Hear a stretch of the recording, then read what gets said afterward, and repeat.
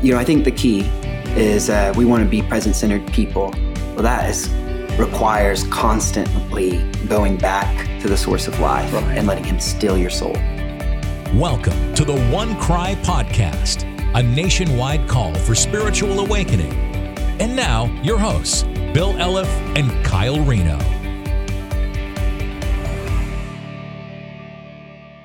Welcome to the One Cry Podcast. I'm Bill Elliff, and today I'm really excited to have my friend Jordan Bowen. I'm excited too.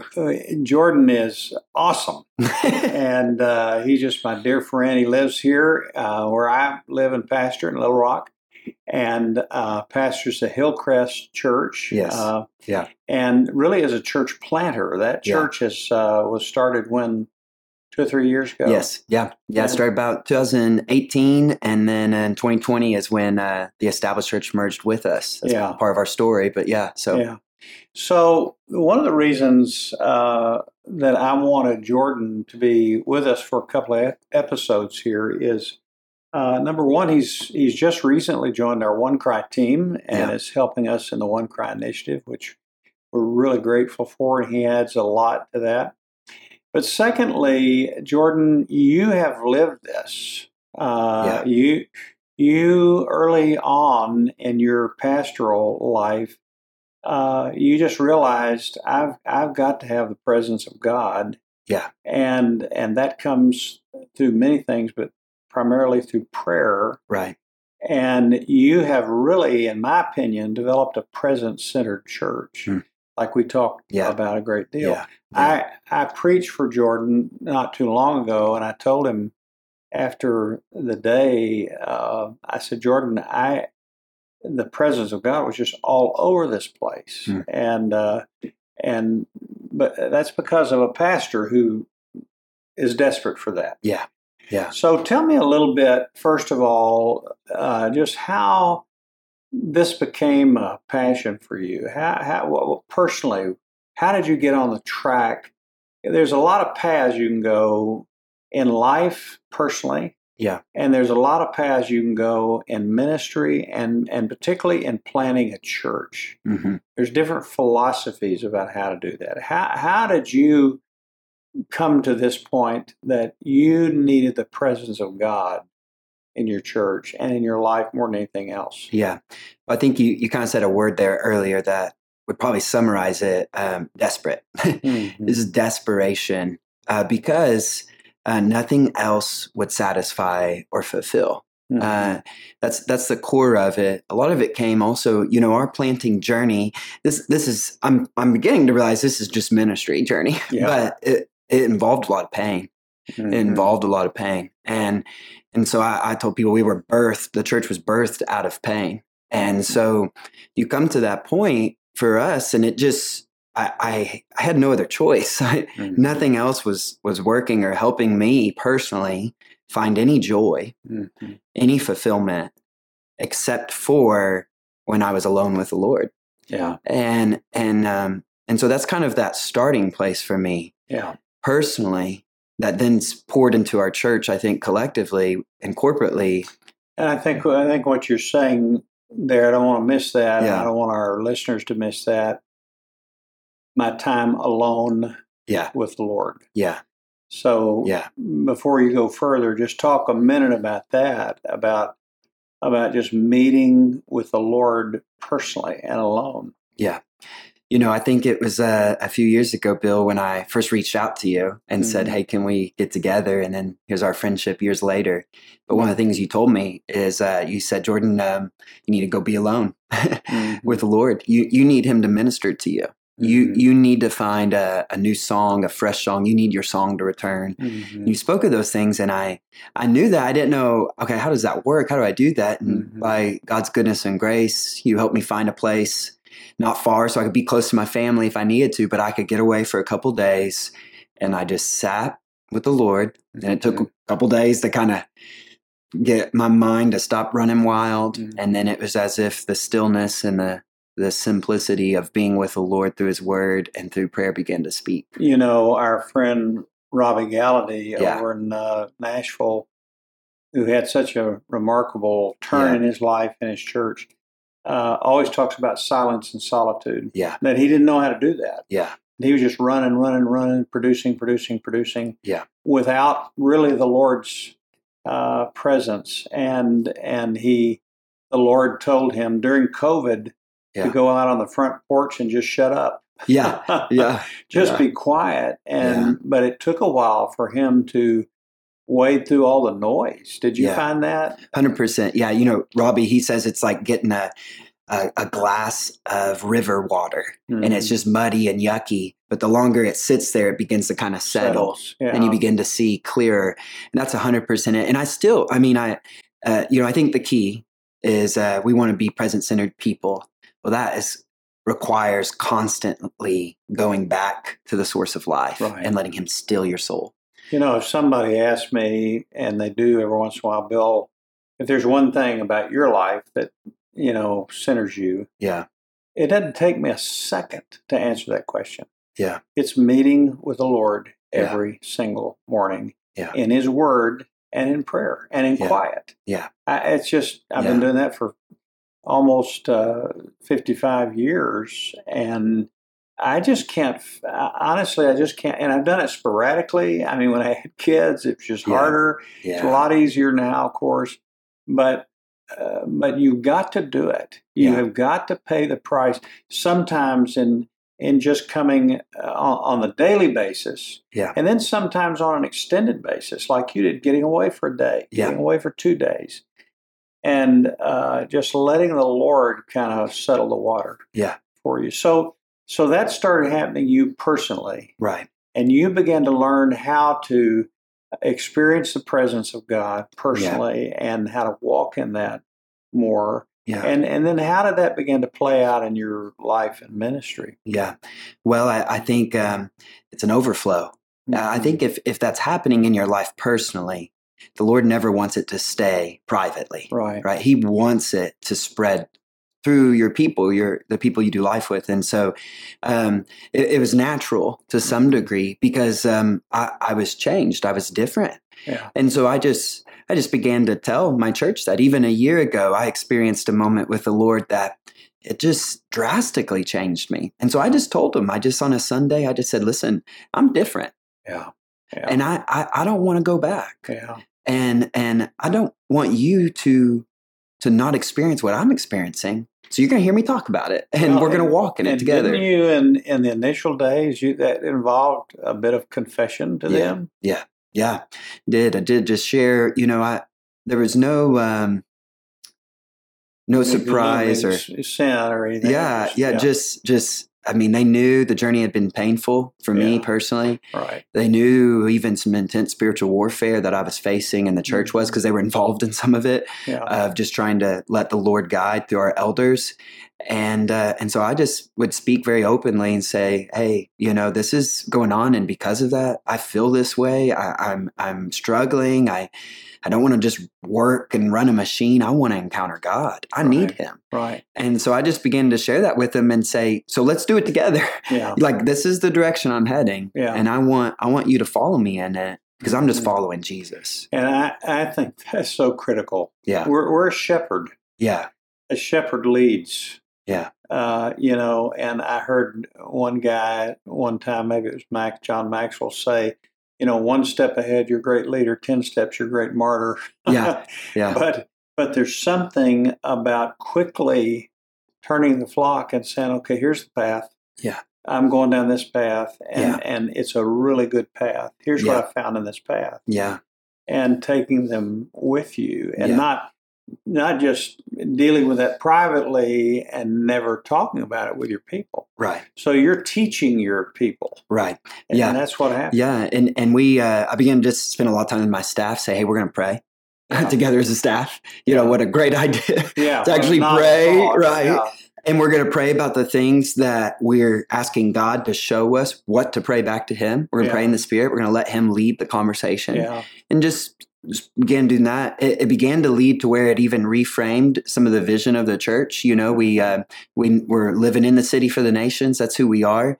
But we want to make disciples. We say we want to mark disciples that are humble, hungry, and holy. Wow. And we begin. And so every Sunday, someone prays, Lord, make us humble, make us hungry, make us holy. Wow. So we say those three things every Sunday. So if you ask someone in our church, what's Hillcrest about? They'll say, in the city for the nations. You ask more, you'll hear. Without a doubt, I believe you will hear humble, hungry, holy. Wow. And to some degree be able to explain that.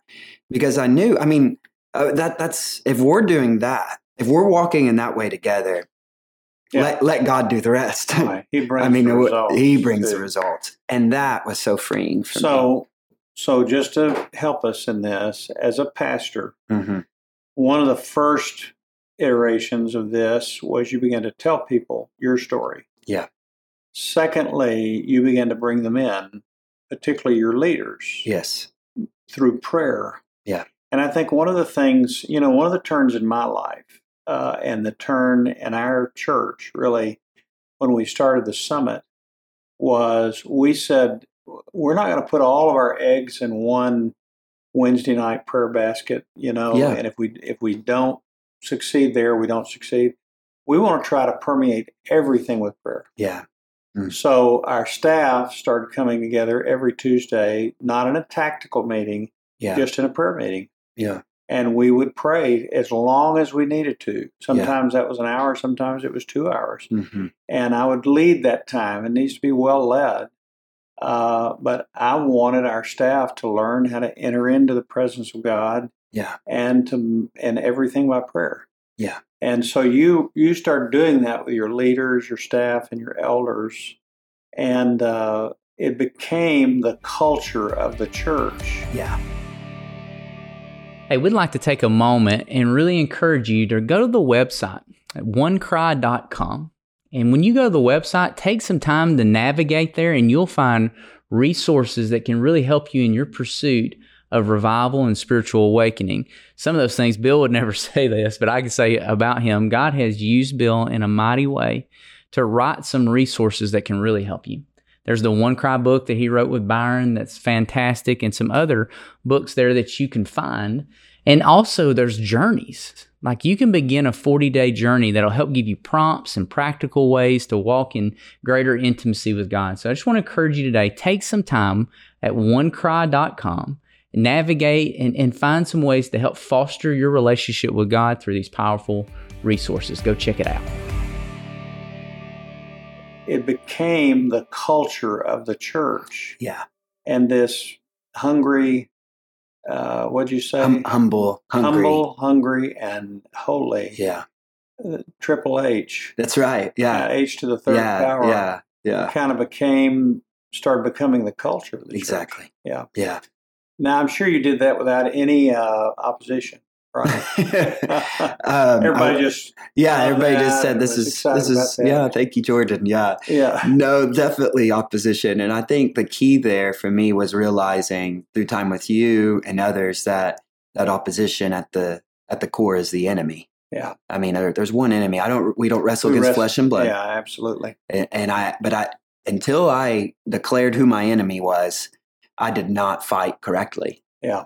Especially, I became very lonely and distraught and discouraged. I mean, God, I'm doing the right thing. Why are you making this happen? Don't love me? Yeah, like why is this not working? And it just all of a sudden I realized, well, because I have an enemy, a real enemy. Why do you think that's the source? Mm-hmm. But why is it that people wouldn't embrace that? Wouldn't embrace prayer, wouldn't embrace holiness? I mean, I have thoughts about that. Just in the flesh, it dies hard, doesn't it? Yeah. And we've been used to coming to church, sitting in a pew, singing our songs, doing our stuff, paying our tithe, and never being challenged about humility. Yeah. Our pride is never braced. Our holiness is never challenged. Yeah. And there's something about that really wars against the flesh. And some people just say, I don't want that. I don't know if a true Christian would really say that. Right. Yeah. But, there are tares among the wheat, too. Yeah. Yeah. And I think that's why it's important, like you said, shepherding, show them that's scripture. This is just the way God true works. religion and undefiled. Yeah. You talk a lot about knowing the ways of God. well, the ways of God is he often works through a humble man. Yeah. That is always. Quick to confess sin. Yeah, always. And so it's like, well, do you want God to work in your life? You know, this is the way he works. Yeah. So then chase after that. And so I just don't know any other way. Right. I've tried the other way. Yeah.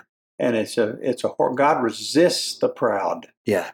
And there are so many manifestations of pride that we can have as men and women, but then as just leaders, having to have our own way, not praying. I say a lot of times somebody says, well, tell me how much pride I have. I say, well, let me ask you one question.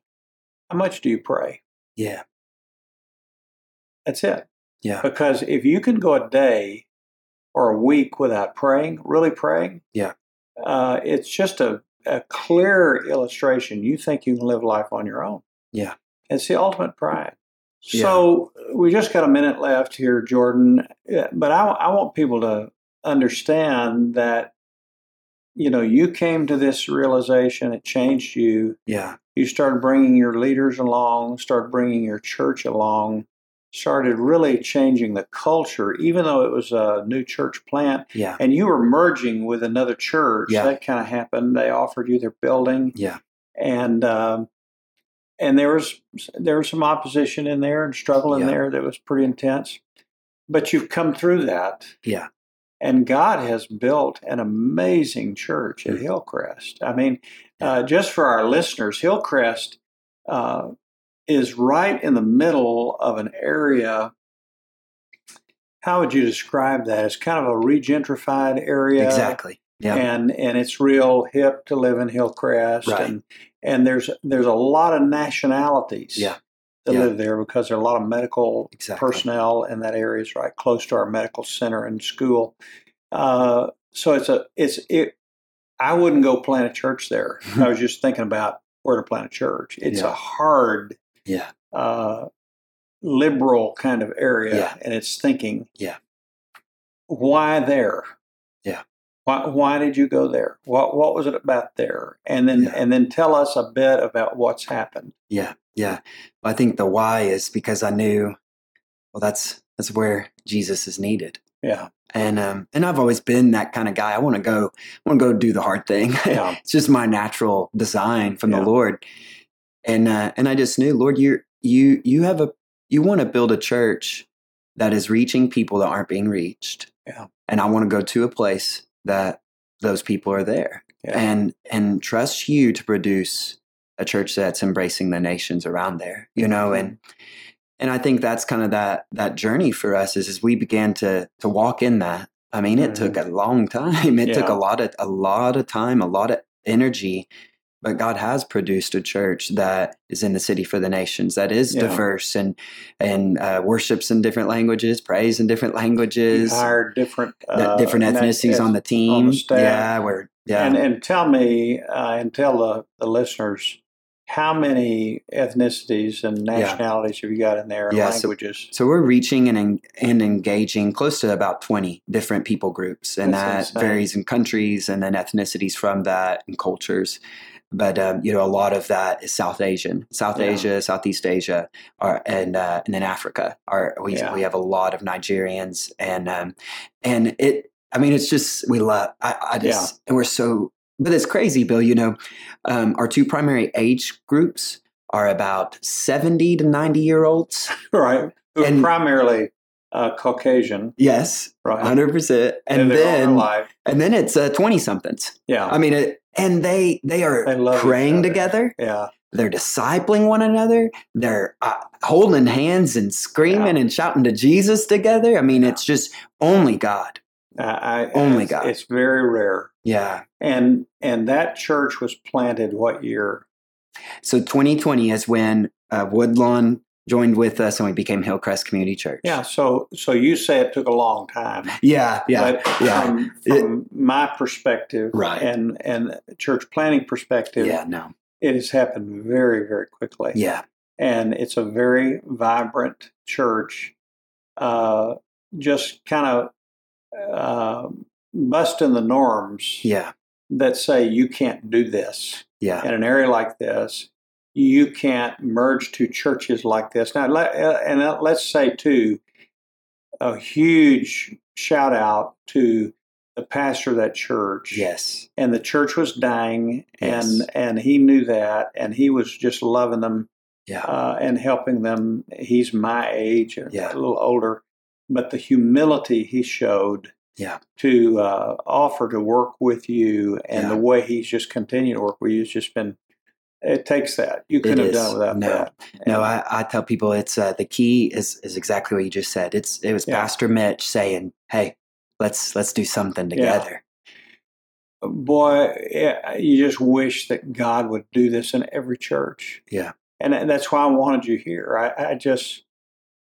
I want church planners to hear this. Yeah. And I want pastors to hear this.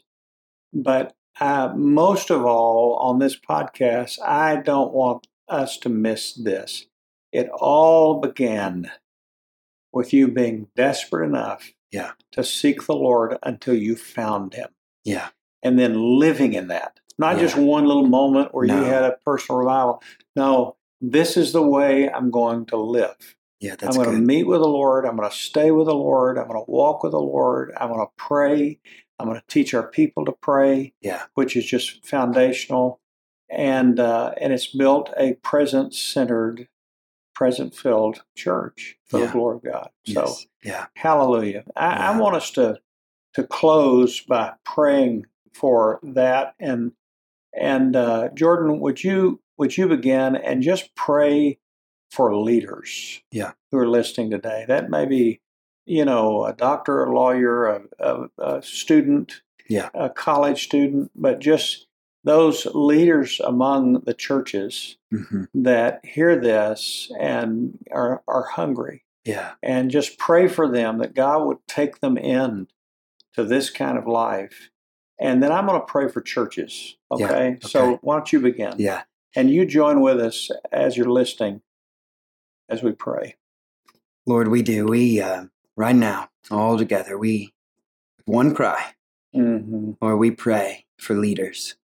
Lord, we ask, Holy Spirit, that you would just burn in us, in leaders, a passion for you and you alone.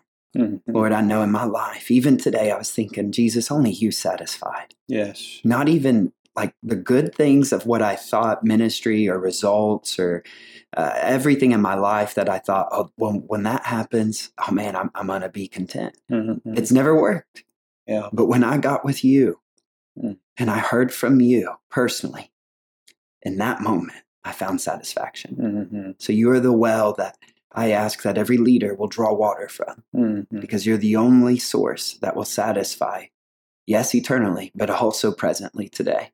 So Lord, may every leader, even now, Lord, just in their, whether they're driving down the road or working out and listening to this or sitting with a group, that they would right now say, Lord, make me hungry for you. Yes, yes. And let me find, as I draw near to you, you are and promise to draw near to me.